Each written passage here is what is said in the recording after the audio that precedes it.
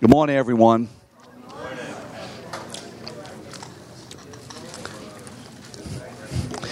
I say this every time we meet, and the Lord knows I mean it. I am so thankful. Is this loud enough? That you are committed to the study of the Word of God. And I don't say that because I'm the teacher, whether Evan's in here or whether Andy is teaching or Ronald's whoever. Doesn't matter who's teaching. I am so thankful for that. Because here's what I see, and this isn't in the notes, this is free, and I don't have any idea how I'm going to get through these notes if I do what I'm going to do, but I'm going to do what I'm going to do anyway. Over the years, 27 plus years, I've had the great privilege and responsibility to meet with many people called counseling. Individuals, husbands and wives, families, collections of people. And I have found almost, not absolutely, but a very general trend in that thems who are weak in their regular study, reading, meditation upon the Word of God are usually the ones who are more overcome by the issues of life and begin to find themselves floundering, therefore needing counseling, than those who are consistently in a spiritual habit of regularly fellowshipping with God in His Word by the Spirit. And so I can't get over this in my mind. Be a people of God's Word at the cost of reading magazines, of watching television, of going to sport events. Be a people of God's Word. That doesn't mean that I don't read magazines. It doesn't mean I don't watch television. It doesn't mean that I don't watch sport events. What I said was, make the Word of God the preeminent pursuit of your life. Amen? Just had that in my craw this morning. So thank you for being here. And for those of you who have missed last week for whatever particular reason, please hear it online or CD or whatever other class, because this is a building one block upon one block upon one block as we're going somewhere. And I don't want you to miss a significant block within this structure, and then we begin to build and your structure won't hold it because it missed a significant portion of teaching. Amen? Father, thank you so much. What a word. What a revelation.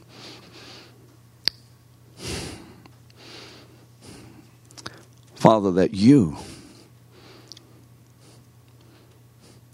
would reveal yourself to us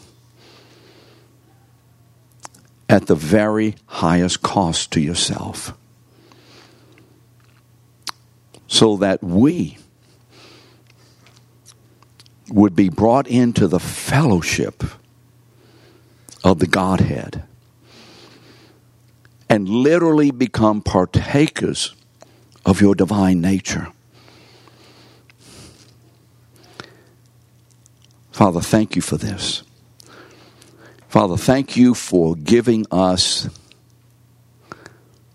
the means to express your holiness, your echad, your uniqueness to the world.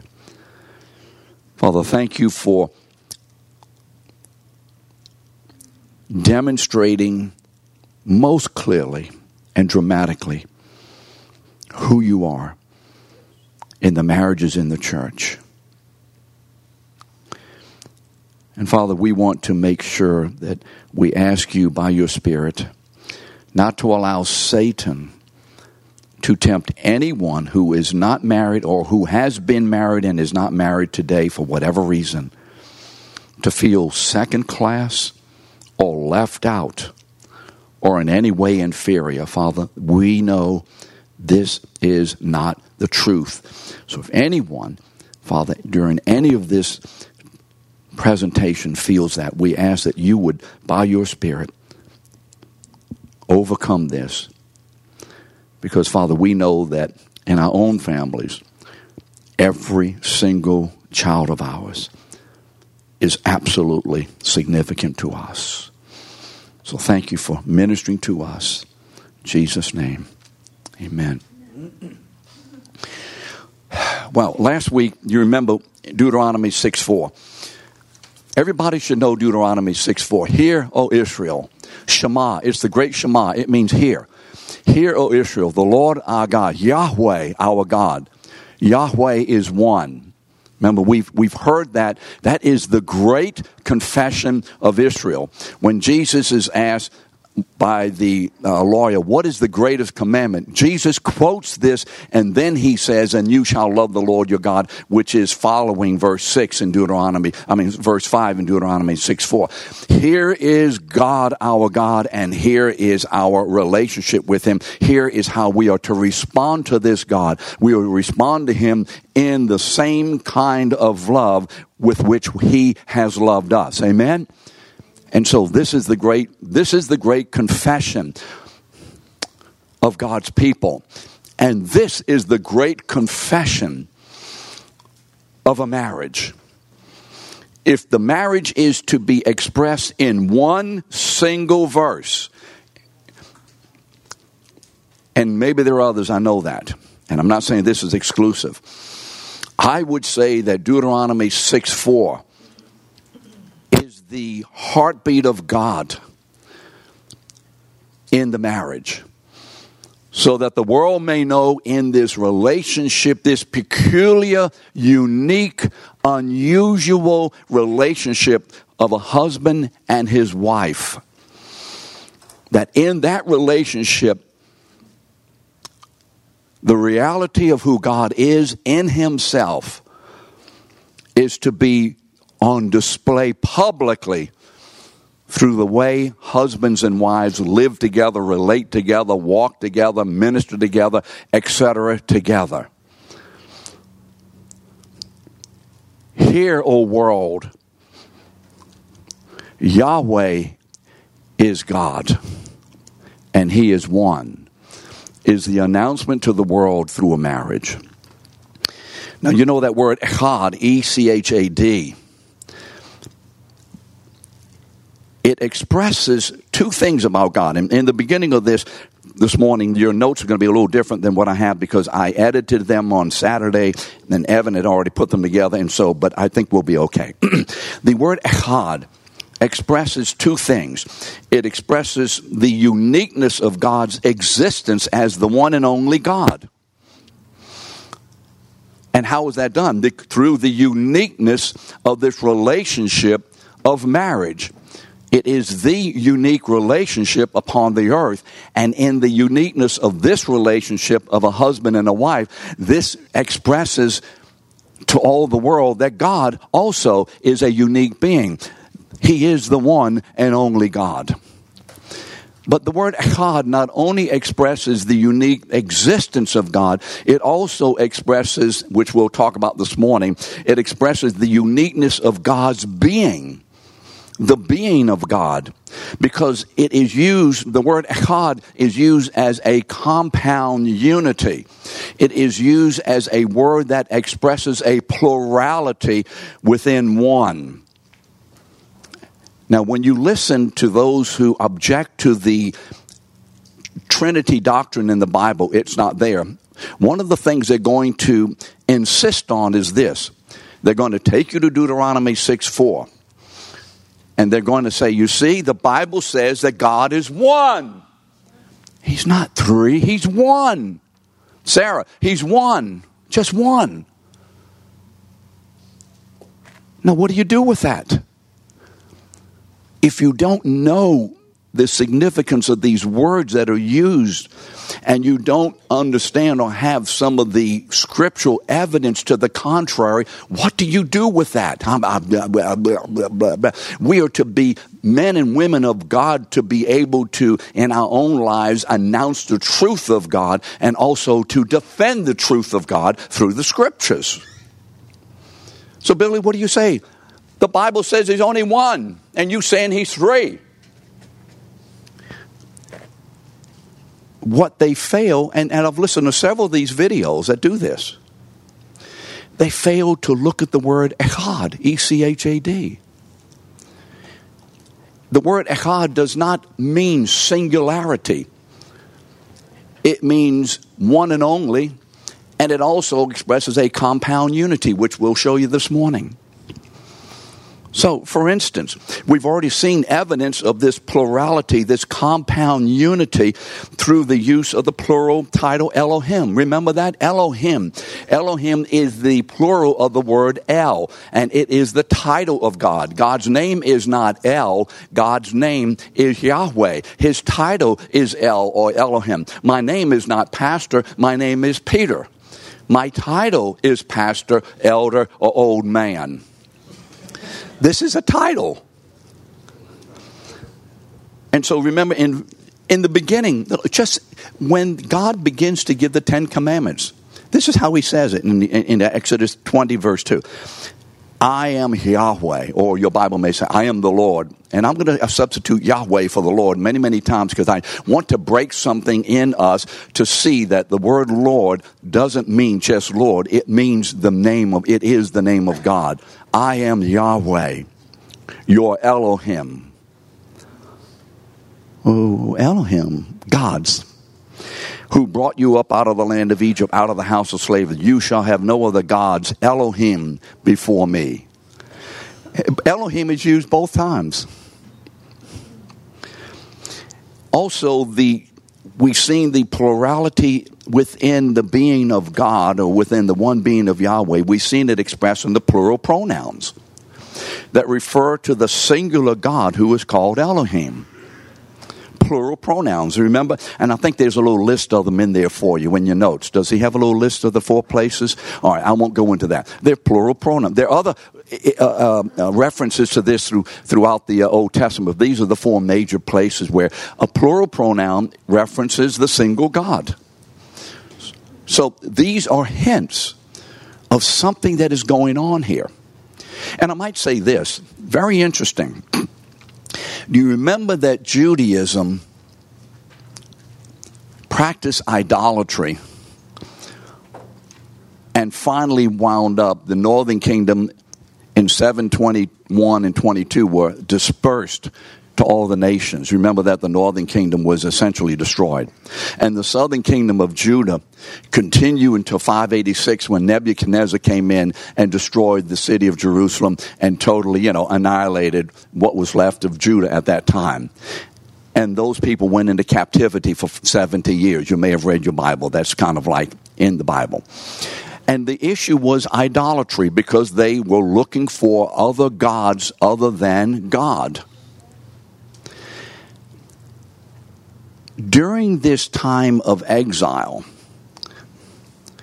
the synagogue began to be developed, and also began to be developed a different understanding or an emphasis within Judaism concerning the singularity of God, because it came so concerning to them that God alone is worship, that they began to demand that God, in all the references that are in the Old Testament, be understood as one, a singularity rather than a plurality. Do you getting what I'm saying here?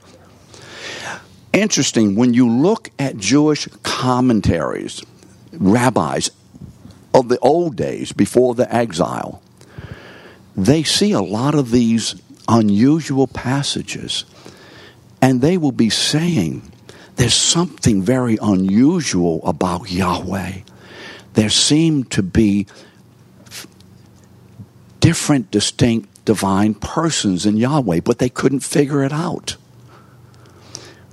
But yet later on, and you remember during the time of Jesus, the Pharisees were fanatical in denying that. Well, but the history of Israel before all of that intertestamental period and so on was they saw something there. There's something there, but we don't understand, and it's just confusing to us. It's a mystery. Maybe one day I'll get some quotes from some of this, but we'll do that on another time. And so let's look at the uniqueness of God's being. This morning I want to look at some of the scriptures that show that there is a plurality, a compound unity within the one being of Yahweh. This echad means not only one and only, but it means a plurality or a compound unity within the one God. So let's look at this. First of all, the word, again, echad. We've seen that the word echad means one in Deuteronomy. And that Deuteronomy echad does not always mean absolute singularity, but is also used to express a compound unity. For instance, Genesis 2:24. Remember, the Lord is saying Adam and Eve have come together, and he's brought the woman to the man in Genesis 2:18. And then in verse 24, he says what? And the two shall become echad. One flesh, echad. Now, what does that mean? That there is within this relationship two that God sees as, Charlie, what? One. There is a compound unity. There is a plurality within the unity of the marriage. There are two people here. So isn't it interesting that the Lord didn't say, and the two became two, or the two were two? The Lord said that the two will become what? One. Why?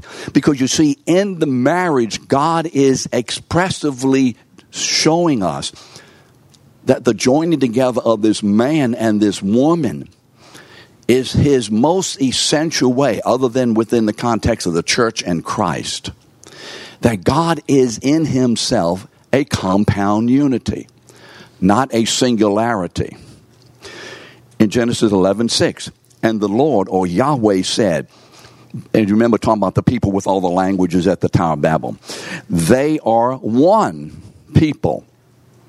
Now, how many is gathered up into that word one? Everybody. Was it just one man standing at the Tower of Babel talking? It is a word. In the English, we call it a collective noun. Some of you may remember your grammar well enough to remember the teacher talking about a collective noun. It is a word that expresses both singularity and plurality given the context. Sheep. Am I thinking of a singular or a plural? How many of you know? What determines the number there? The context. The context. It can either be one sheep or the sheep ran over the hill, thousands of sheep. It's that kind of a word. Then Moses in Exodus 24 came and recounted to the people all the words of Yahweh and all the ordinances, and all the people answered with echad, one voice. A compound unity. They're just this unity use, this word echad used as a compound unity, is strewn all over the Old Testament. All over it. Now, if the Bible means that God is one, a singularity within himself, it would have used the word yachid. Y-A-C-H-I-D. That's the word that means a oneness or a singularity. It's a different Hebrew word. For instance, in Genesis 22:2, and he said, and the Lord is speaking to Abraham, take your son, your only, Yachid. You see, your only son. You only have one son. And by the way, everybody knows that Abraham didn't have one son, so God made a mistake, didn't he? Because he has what? What's this son's name? Isaac. What's the other son's name? Ishmael. Is that meaning that the Bible is inconsistent? Well, you see, he says your only son. Your only son. But he has another son who's about, I don't know how old he is at this time. 33, 34-year-old man now. Because Isaac is probably about 20 at this age. He's not a 12-year-old boy. Well, Liz, that means the Bible is wrong, you see. You can't trust it. But the God is speaking about one and only in reference to his purpose, his call. Not to the understanding of how many you have birthed into your family. Israel was God's only son. And yet it was one of many, many nations upon the earth. So when God uses your one and only, sometimes it actually does mean that. But often it means one and only, one in reference to my purpose. I'm ignoring all the others. This is the one. This is the one. So that's what that's talking about. It is a singularity. And there are other references and examples I can give you, but I think you have them in your notes. So also, not only is there a compound plurality in Yahweh, but when we begin to read some of the scriptures, we'll only do a very couple here. When we look at some of the scriptures, we see that this compound unity, this plurality within Yahweh, is expressed as distinct divine figures. And this is what began to really throw the rabbis. Because when we look at these scriptures, we're thinking we're looking at a God who is a singularity, yet the scriptures show something unique about this God that indicates, or that at least strongly hints, that God is not necessarily a singularity, but there's some kind of way there's a plurality. We're seeing distinct divine figures within the one being of Yahweh. You notice how I keep emphasizing the one being of Yahweh? Because Christianity is monotheistic. We believe in one God, although it's called Trinitarian monotheism, not Unitarian monotheism. Unitarian monotheism means God is a singularity. The Unitarians, God is a singularity. Jehovah's Witnesses, God is a singularity. We are a Trinitarian monotheistic religion. Because we see that God has revealed himself not as a singularity, but as a plurality within his one being. Is everybody okay with, are we following? All right, okay.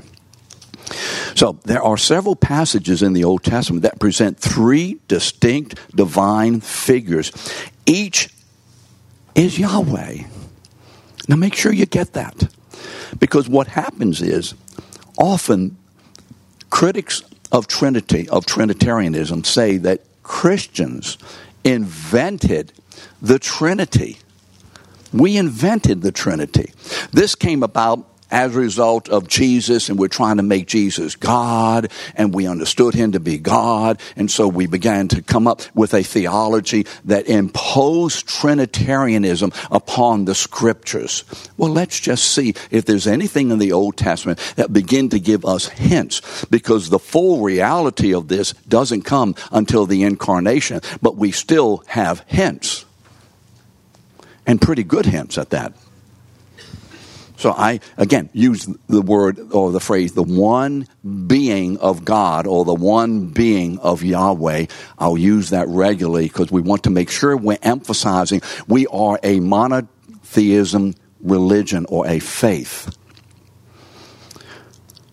In these passages, there are distinct divine figures, and each one is Yahweh.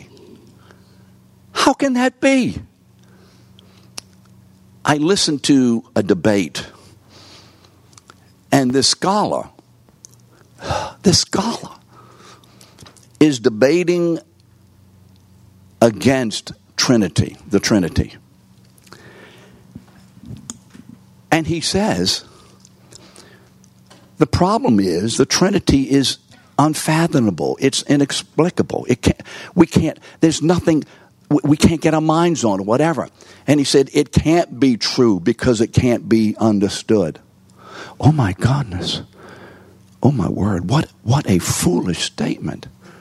I mean, how many of you, John, where are you? Stand up, John, where are you? No, not you, Big John. Stand up a second.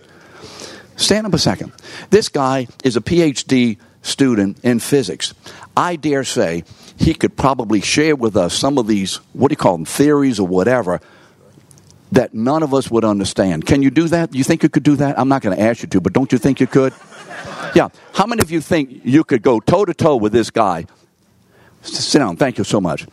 You know what, Lester, that means this. I can't get it. It doesn't make sense to me. I don't understand it. Why? I don't have enough information. Therefore, it's not true. Can you imagine anyone arguing that? And yet these are the kinds of arguments you get against the Trinity. Can you imagine trying to understand God's physics? So, these three distinct figures, divine figures, each one being Yahweh, or Yahweh, the angel of Yahweh, and the Spirit of Yahweh, or the Lord, the angel of the Lord, and the Spirit of the Lord. That's how these three figures appear in the Old Testament. Let's go through some of this. We may have to go to about 12:30 today, but I think that'll be okay. Keith won't mind if we miss service today. Let's look at Yahweh first. First of all, Yahweh is the name of the God of Israel. Genesis 3:15. Yahweh, this is my memorial name. This is the name by which I will be known forever. Yahweh is the name of God. That's his name. Yahweh is the name of the Father. Yahweh is the name of the Son. Yahweh is the name of the Holy Spirit. They are differentiated with Father, Son, and Holy Spirit, but Yahweh is his name. Yahweh is the name, the title, if you would, but the name that expresses his eternal self-existence and his uniqueness within himself. Yahweh is that name. That's the name of God. That's the name that he wants to be known most precisely. So when we're talking about Jesus, he is the Son of Yahweh. We're talking about the Holy Spirit, he is the Spirit of Yahweh. We're talking about the Father, he is known as Yahweh. He's not the Father of Yahweh. So in Isaiah 63:16, the word is saying, addressing God, you, O Yahweh, are our Father. So in the Old Testament, Yahweh is God many times.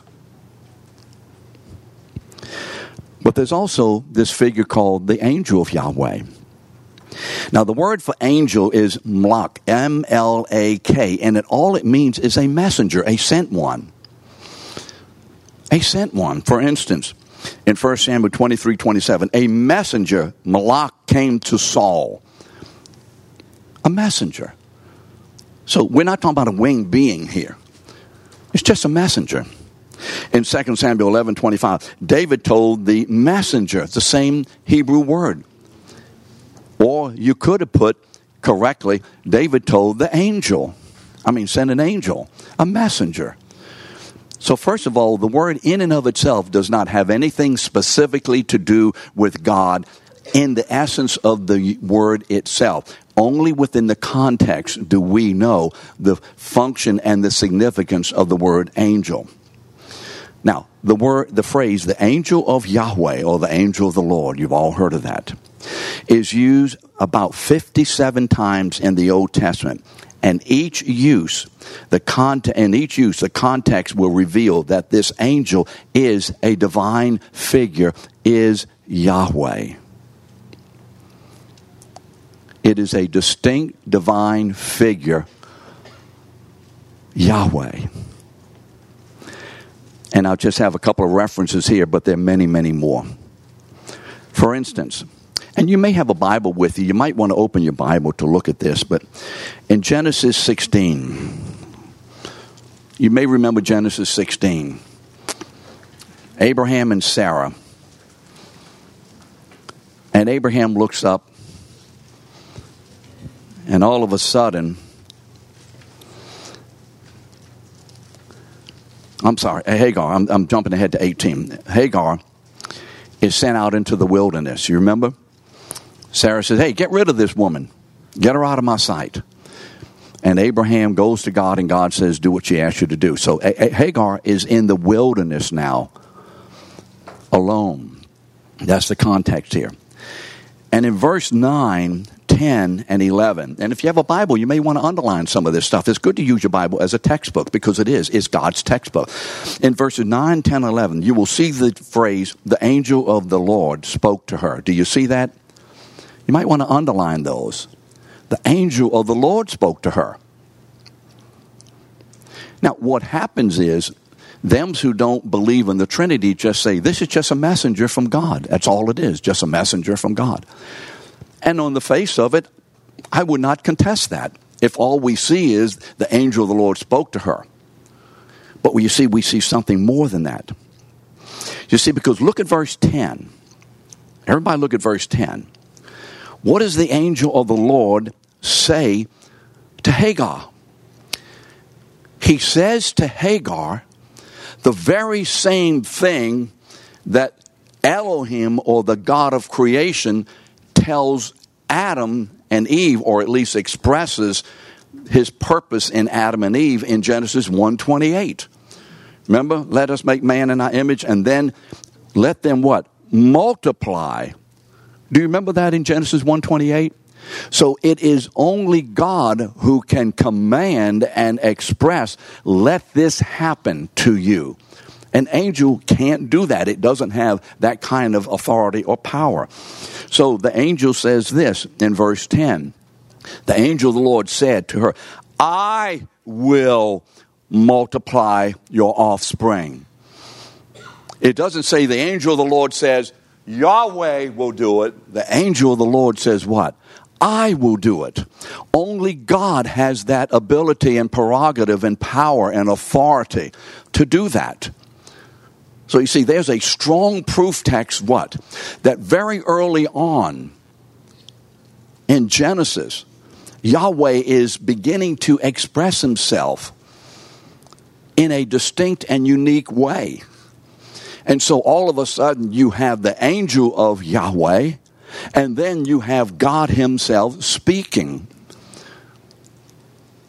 when the angel of Yahweh speaks. See, no angel can say this. Then look at verse 13. Skip down to 13. She says about Yahweh who spoke to her. You see where it says the Lord who spoke to her?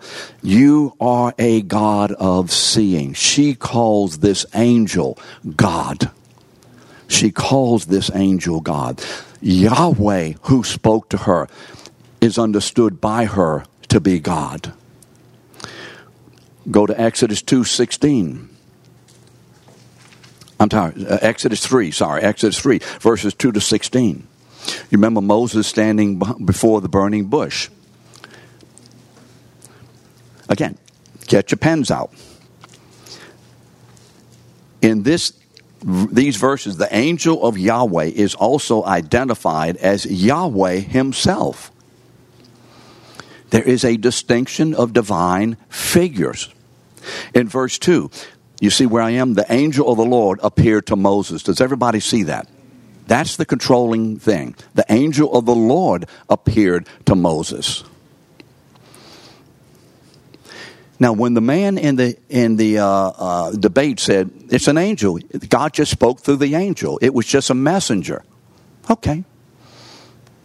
Maybe so. But then look in verses 4, 7, 15, and 16. And who's speaking? Who is speaking in verse 4? Who's speaking in verse 7, 15, and 16? Who does it say? Say it again. Does it say the angel of the Lord? Or does it say Yahweh?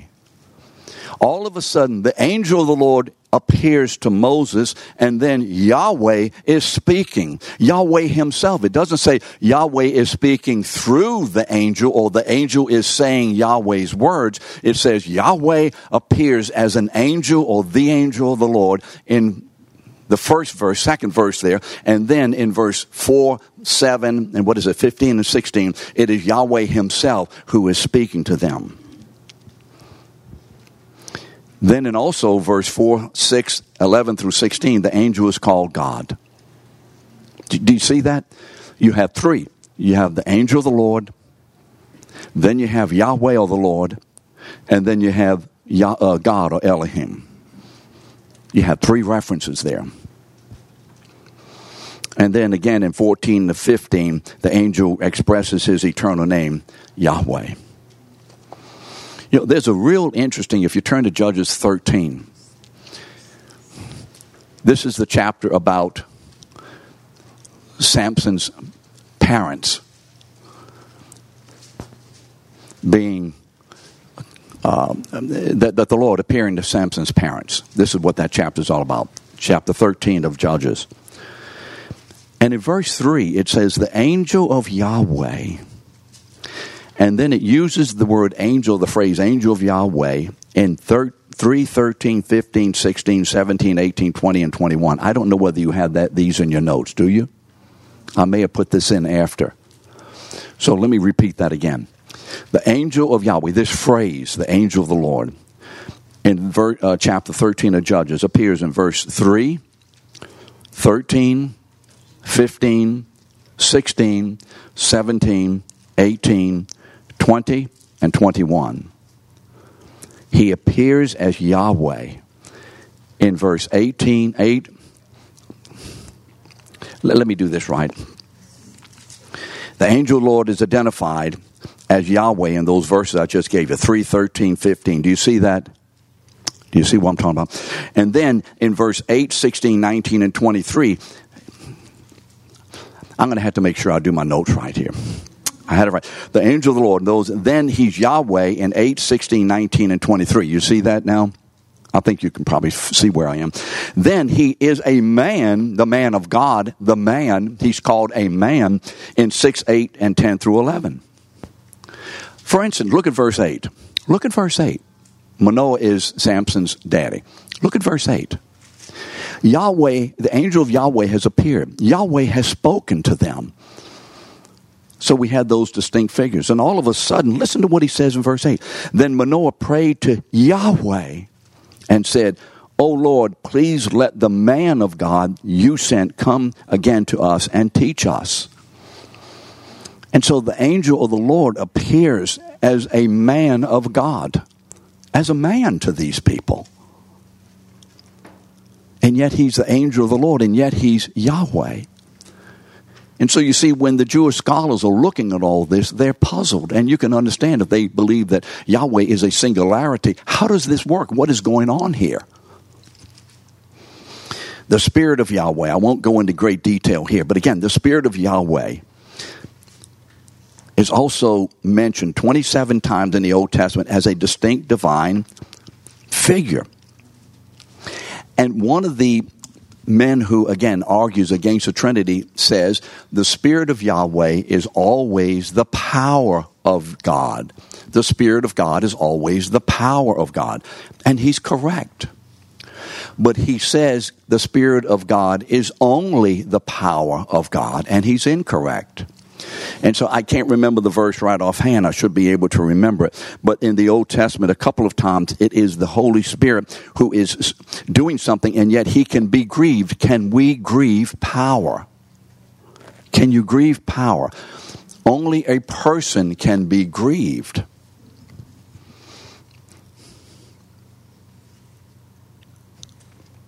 But let me go to this last one. Isaiah 48. And this is probably one of the most significant passages in the Old Testament that clarify to us or identify for us that within the one being of Yahweh, there exists distinct divine figures.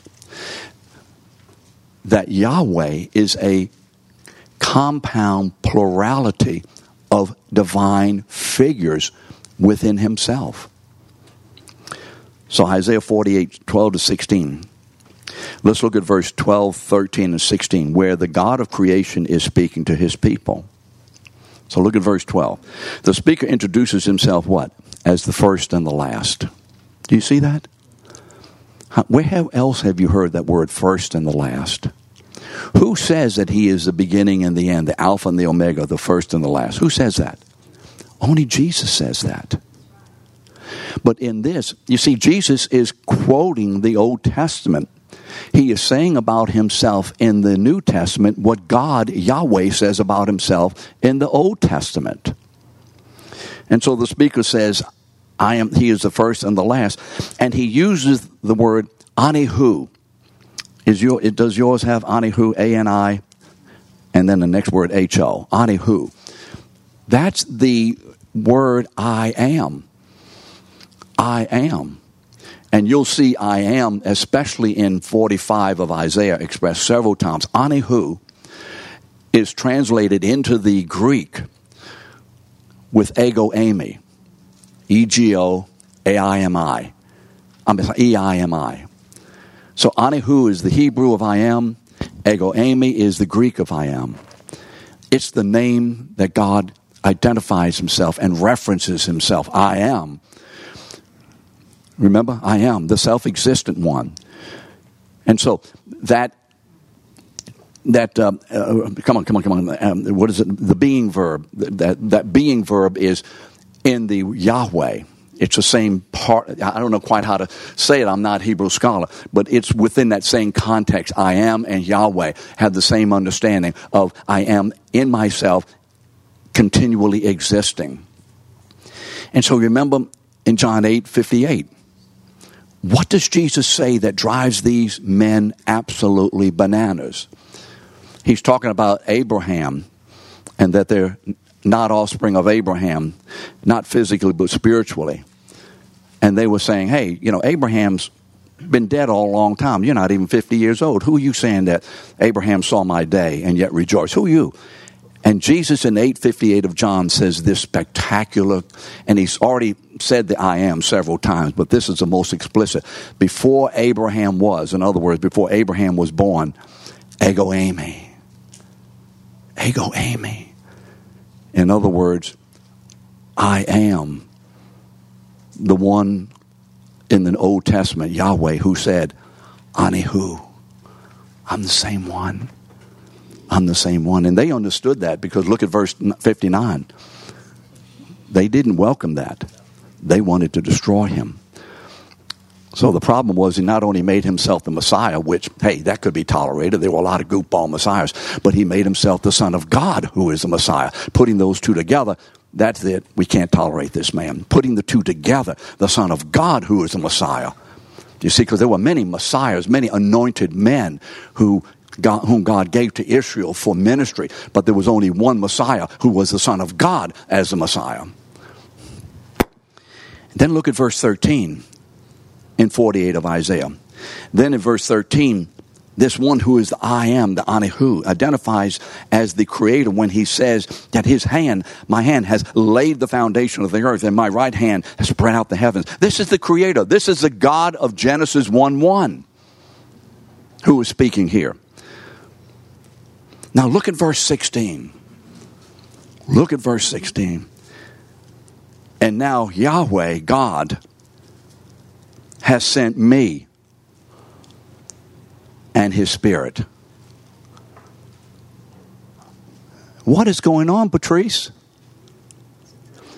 Yahweh God, the Lord God, you see, has sent who? Me. Who's me? The one who's been speaking. I am the first and the last. I am the one who laid the foundation of the world. That's the one who's speaking here. This is the God of Genesis 1:1. In the beginning, God created. This is that God.